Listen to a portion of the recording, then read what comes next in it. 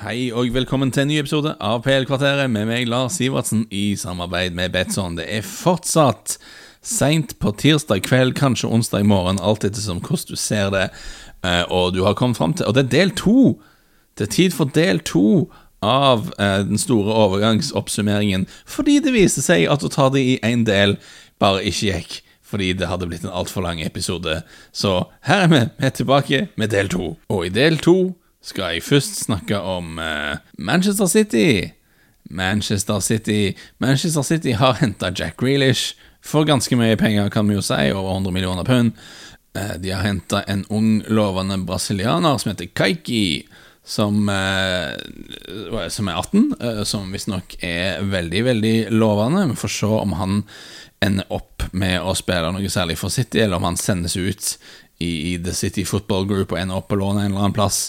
Han har ikke gjort det ennå, så vidt jeg har sett. Men de har i hvert fall hentet inn Jack Grealish for veldig mye penger. Det er den store manøveren her. De har også solgt Angelino til RB Leipzig. Den overgangen ble gjort permanent.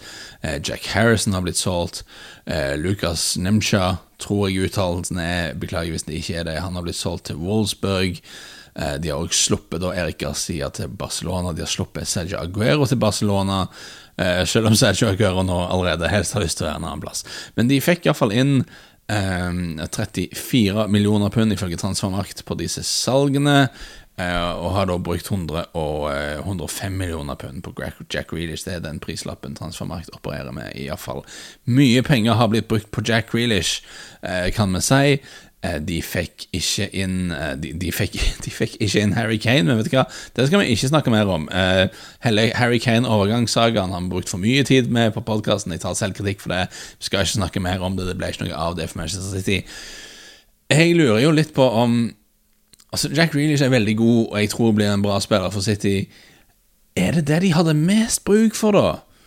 Når det ikke blir noe av, når vi sitter her med fasit i hånd, og de har ikke hentet en spiss, venstrebekk-situasjonen er plutselig litt heise, fordi Mendy er i spillet, rett og slett, og du er i en situasjon der det er Zinchenko eller Cancelo ute av posisjon, I guess, som er det du skal gjøre på venstrebekk i overskuelig fremtid. Interessante prioriteringer. Du får en ny god venstre kant eller offensiv midtbane som føles som et område av banen der City hadde ganske mange alternativer allerede. Men det er klart du henter Jack Grealish ikke bare for akkurat nå. Du henter Jack Grealish fordi at du tror han kommer til å være en toneangivende, en av de stjerner i Premier League i de neste 5, 6, 7 årene. Og det tror jeg nok kan komme til å bli for City hvis de har lyst til å ha han der så lenge, men man kan jo se på denne stallen og tenke at her var det kanskje en del andre ting de også kunne ha gjort. Etter City kommer vi til et annet Manchester-lag på lista mi her. Manchester United har hentet Jadon Sancho, de har hentet Rafael Varane, de har hentet Cristiano Ronaldo, de har hentet Tom Heaton fra Aston Villa, tredjekeeper, og de har da solgt i dag faktisk Dan James til Leeds. Ellers så er det en del spillere som har dratt ut på lån og sånne ting, og Joel Pereira har blitt solgt, uten at noen tar det spesielt tungt. Sergio Romero har forlatt klubben. Det var en sånn ting som jeg trodde hadde skjedd for ganske lenge siden, men det var vist nå i sommer. Og United har jo hatt en bra overgangssommer, må man jo si. Nå, jeg har allerede hatt en hel podcast om Cristiano Ronaldo. Mine reservasjoner mot den overgangen har jeg ikke lagt noe særlig skjul på.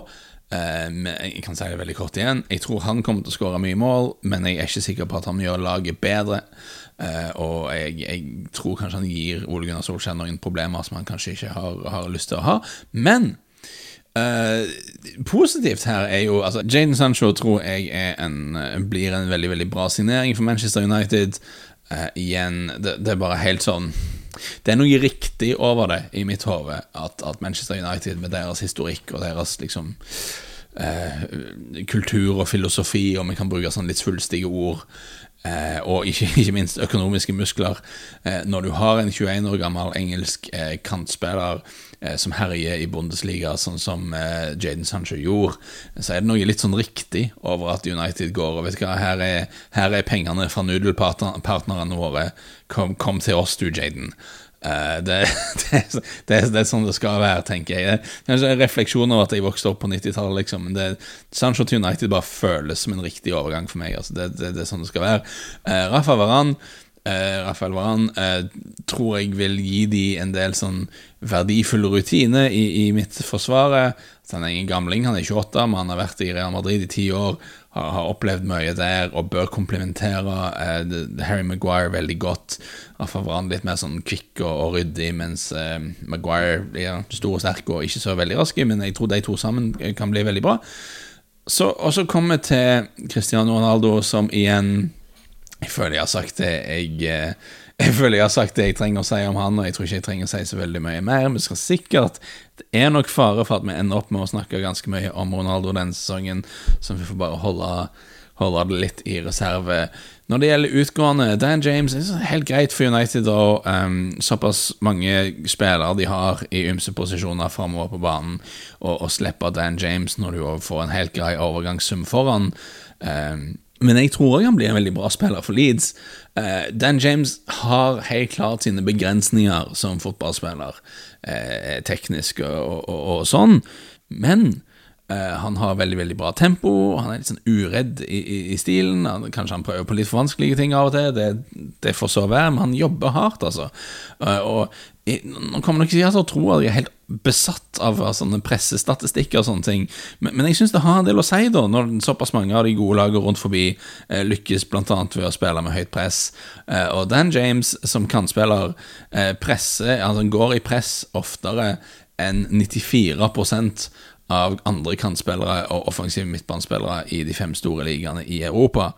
Han er skikkelig god defensivt på kanten sin der, samvittighetsfull arbeid som jeg tenker han i et Marcelo Bielsa-system med hans tempo og arbeidsvilje bør bli skikkelig bra, men jeg aksepterer også at jeg tror ikke han er god nok til å spille regelmessig for Manchester United, og jeg tror ikke egentlig han kommer til å bli det med det første heller, så å selge han for en grei pris er sikkert helt ok. Så Manchester United, de henter en ung kantspiller som har vist bare helt verdensklasse i det han har gjort før, i hvert fall.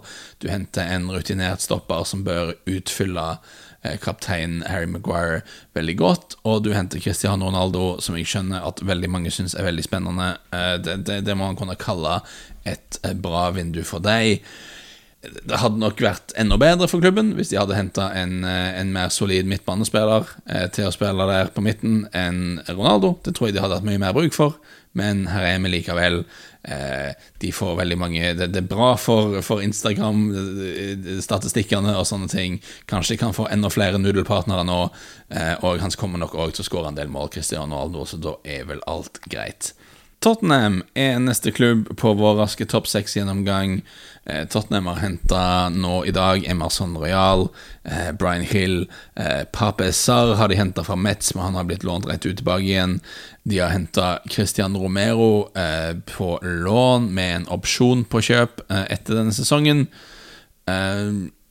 Og de har sluppet en del spillere. De har sluppet Juan Foyth til Villarreal, de har sluppet Toby Alderweireld til Qatar, de har sluppet Moussa Sissoko til Watford, Joe Hart har gått til Celtic.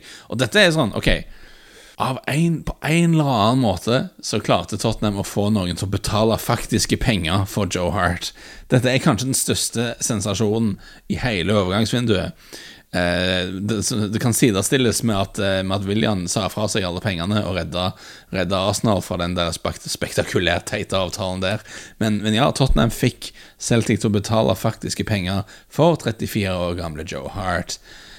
Kanskje Fabio Paratici er geni likevel. Uansett, de har også sluppet Danny Rose, Paulo Gazzaniga og Erik Lamela som en del av denne dealen, og nå har de også blitt enige med Serge Aurier om å avslutte kontrakten hans nå i kveld. Så det har vært litt ryddesjau i Tottenham. Noen spillere som har vært der ganske lenge og spilt veldig mange fotballkamper for klubben har forlatt åstedet. Noen startspillere som de kanskje ikke hadde bruk for har dratt. Jeg er litt redd for Juan Foyth for 13 millioner pund, eller hva det er, en sånn overgang som om et par år siden vil se litt teit ut, men it is what it is, som de sier. Det er ikke så mye du kan gjøre med det nå. Og jeg liker litt det Tottenham har gjort denne sommeren. Opprydningen var nødvendig. Det har låget et sånn generasjonsskifte i lufta en stund nå. Det bare sånne ting som nødt til å skje. Og jeg liker kjøpene deres i den forstand at altså jeg ikke sikker på om noen av de har hentet kommer til å endre klubben og bare sånn, wow, Brian Hill har nå alt veldig bra og fiksa nå rett til toppen for Tottenham. Jeg tror ikke det helt sånn, men de henter en tydelig strategi på å hente unge spillere, tydelig strategi på å hente spillere som har vist ganske mye sånn potensial allerede, som kan bli enda bedre i fremtiden. Jeg tror det veldig riktig retning for Tottenham å dra, og selvfølgelig veldig positivt at de beholder Harry Kane, positivt på kort sikt i hvert fall. Så helt greit vindu for Tottenham, selv om jeg skjønner at folk kanskje igjen, alle klubber vil jo ha flere spillere, sånn det alltid, alle vil ha flere spillere hele veien, men jeg tror Tottenham kan være relativt fornøyde med det som har skjedd totalt sett. Ellers, det finnes andre klubber i Premier League også enn disse topp 6-klubberne. Det er rart ved det, skal man se. Aston Villa, jeg har sagt allerede, jeg liker forsøket deres på å erstatte Jack Grealish. Altså, du kan liksom ikke erstatte Jack Grealish som type som hjemmedyrka kaptein og ikon og helt og sånne ting. Altså, hva skal du gjøre? Men Leon Bailey og Emiliano Buendia inn, det tror jeg ikke er så gale. Bailey er en driblefant, Buendia er en sånn veldig skapende kar som også kan drible litt og kan både skåre mål og skape ting. Jeg tror de to til sammen bør erstatte mye av det Jack Grealish gjorde. Jeg vet ikke om jeg liker 30 millioner pund for en 29 år gammel Danny Ings med 1 år igjen på kontrakten like godt når du er Aston Villa. Det føles ikke som en overgang man er nødt til å gjøre sånn egentlig, men det er vel igjen det med, altså hvis han hadde vært fra Azerbaijan eller noe sånn, hadde nok ikke denne overgangen skjedd, men han er en engelskmann som har spilt ganske bra, og da engelske klubber er svak for sånne ting. Ellers spennende, vi går alfabetisk her nå, spennende å se Christopher Ayer i Brentford, en spiller som alle vet at Christopher Ayer har liksom at det bor mye i han og sånne ting, at han potensielt kan nå langt, men måtte komme seg ut av komfortzonen, tenker jeg, i Celtic der, og definitivt nå ute av komfortzonen når han skal spille for nyopprykket Brentford denne sesongen. Jeg tror han har kommet til en klubb som ikke hente spillere liksom i øst og vest, altså de hadde ikke hentet han om de ikke hadde en tydelig plan for han, de hadde ikke hentet han om de ikke hadde en veldig tydelig visjon for hvordan de skal utvikle han og hvordan han skal passe inn og sånne ting, så jeg tror det skal bli bra. Brighton liker det Brighton holder på med her nå. Enoch Mwepu fra Salzburg er interessant det, men Marco Correa fra Getafe, tidligere La Masia-produkt fra Barcelona, kan spille enten som offensiv back eller wingback, eller har jo spilt venstre midtbane for Getafe, for de er ganske defensive av seg. Vil nok spille wingback, selvfølgelig, i systemet til Potter. Det tror jeg blir skikkelig bra. Altså, hver gang jeg har sett han for Getafe, har han sett ut som en skikkelig bra flankespiller. Og så har de også gjort en sånn liten vri som jeg liker. Abdallah Sima har de hentet. Han er senegaleser som de har hentet fra Slavia Praha. Han har hatt en veldig fascinerende historie. Han spilte langt ned i divisjonene i Frankrike og ble så flyttet til ganske lavt, om det var på nivå 3 eller noe sånt, lag i Tsjekkia, der han liksom plutselig imponerte så mye at han gikk til Slavia Praha, der han plutselig spilte kjempebra. Så han liksom hatt en sånn rakettkarriere og skåret noen mål for Slavia Praha i Europaligaen og sånne ting. Brighton har hentet han for 7 millioner, lånt han rett ut igjen til Stoke, så han skal få et år i Championship. Og det er kanskje ikke verdens mest spennende, men det tror jeg kan være smart, altså. Jeg tror det kan være noe der. Jeg tipper han kommer til å enten bli veldig bra for de, eller så kan de sikkert selge han videre for masse penger. Jeg tror det kan være noe der. Burnley har hentet Maxwell Cornet fra Lyon. Det er jo litt snodigt, men han er en allsidig type. Han har spilt venstrekant, han har spilt høyrekant, han har spilt venstrebekk, han springer ganske mye. Blir litt kulturkollisjon, tenker jeg, når Maxwell Cornet kommer fra Lyon til Burnley. Litt spent på hvordan det går, men som fotballmessig så tror jeg han kan bidra til sånn direkte hardtarbeidende Burnley-lag. Det tror jeg kan funke ganske bra. Crystal Palace er nesten verdt en podd i seg selv, men den korte versjonen er De har hentet Mark Guehi, Joachim Andersen, Oddson Edward nå på deadline day, Michael Olise fra Reading som jeg digger. Will Hughes fikk de også inn, veldig tydelig. Conor Gallagher på lån fra Chelsea. Veldig tydelig sånn ungdomslinje her, og vi skal spille litt mer fotball og sånne ting. Jeg håper det går bra. Jeg er fortsatt ikke overbevist om at det går bra, men det var bedre mot West Ham, det skal de ha. Vi får se. Everton på deadline day hente inn Salomon Rondon, sist sett i Kina. Folk, igjen sånn Damari Gray, Anders Townsend, Salomon Rondon. Dette er ikke en sånn overgangssommer som Everton-fansen hadde drømmet om. Det er ikke det, men jeg tror det kan være bra, jeg. Realiteten er at Everton har ganske store økonomiske restriksjoner. De har brukt masse mer penger enn de burde, og er veldig, selv når Moise Kean blir sendt til Juventus på en deal der de får først litt sånn lånepenger og så overgang, de er veldig tett opp mot financial fair play-reglene, sånn som jeg forstår det, og har veldig begrenset manøvreringsrom. Damari Gray har vist allerede at han har noe i seg. Andrews Townsend, ok, men han koster det ikke noe i overgangssum, han er sikkert ikke voldsomt dyr i drift. Du har en kantspiller som sikkert springer en del og er motivert og sånne ting. Det er ikke det verste du kan ha. Og Salomon Rondon, jeg har ikke noe imot han. Altså. Planen til Everton nå kommer jo selvfølgelig til å være Calvert-Lewin liksom i boksen. Vi skal ha mange innlegg på Calvert-Lewin, få ballen til Calvert-Lewin i boksen og se hva som skjer. Og hvis du skal ha en reserve da, en stor, sterk spiss som du kan stikke i boksen der hvis Calvert-Lewin er skadet eller må hvile eller noe sånt.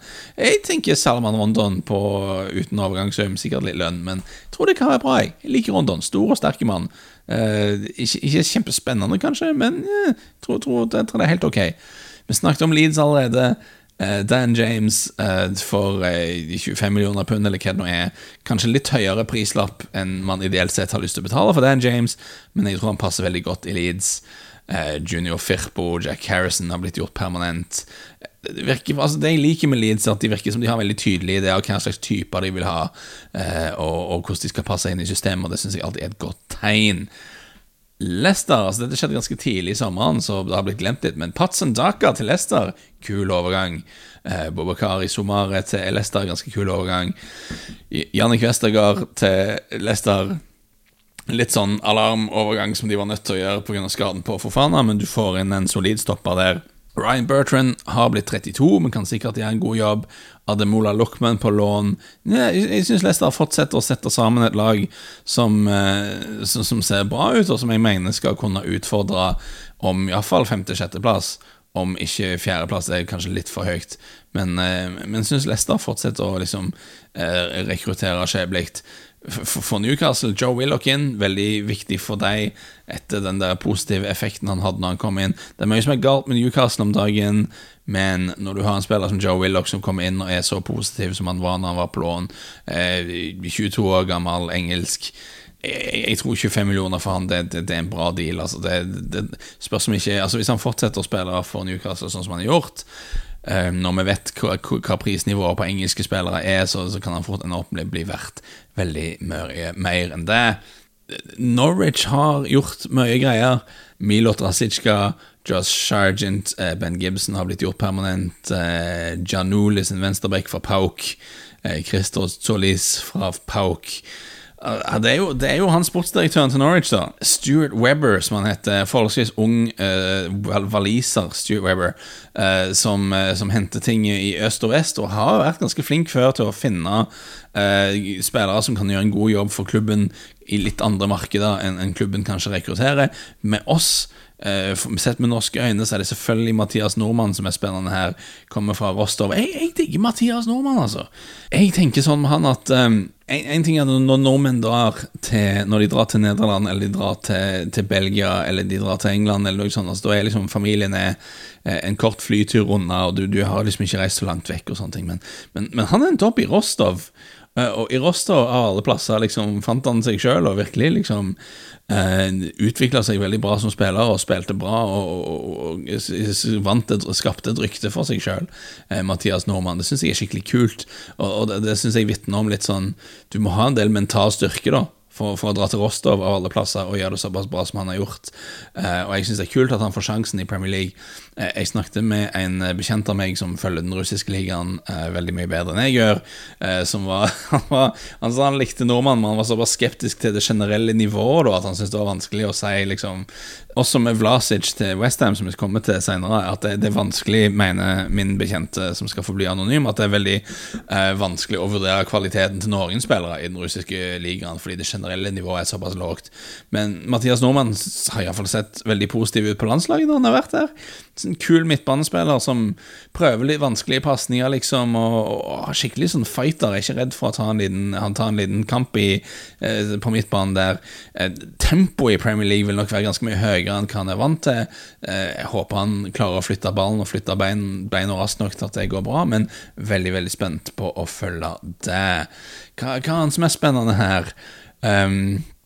Southampton erstattet Danny Ings med Adam Armstrong. Han har gjort en veldig god sesong for Blackburn. Ja, det kan jo være noe.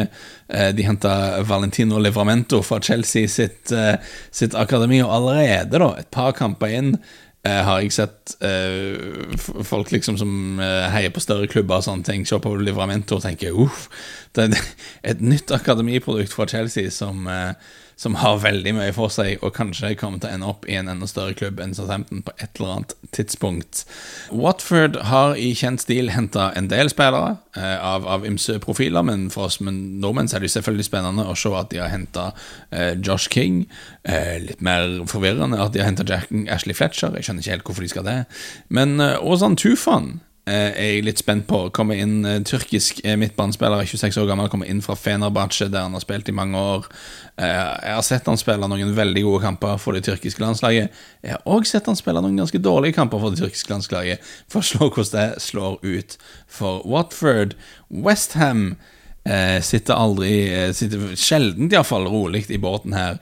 Kurt Zouma inn for 30 millioner pund tror jeg er altså det er mye penger selvfølgelig, men jeg synes Kurt Zouma er en veldig god spiller, og jeg tror han vil forsterke West Ham, og jeg tror han passer, altså noen lag, altså hvis du har tenkt å spille deg ut bakfra, du skal ha masse ballbesittelse og sånn, så er kanskje ikke det ideelt for Kurt Zouma, men for et West Ham lag som skal forsvare seg dypt, skal ha en stor og sterk midtstopper som kan rense unna og ikke kødde, jeg tror han passer glimrende inn i et David Moyes lag. Jeg liker det veldig godt. Vlasic, som jeg nevnte, slo ikke til i Everton, har hatt det mye kjekkere i Russland for CSKA Moskva. Jeg har ikke sett han noe særligt for CSKA Moskva, for jeg ser ikke den russiske ligaen noe særligt, men igjen en person som jeg kjenner og stoler på, sier at ligaen er såpass svak at det er litt vanskelig å bedømme i den ene eller den andre retningen. Og de har også hentet Alex Kral. De har hentet en litt sånn tilfeldig sjekker, som de jo liker å gjøre. Det blir sikkert kjempebra.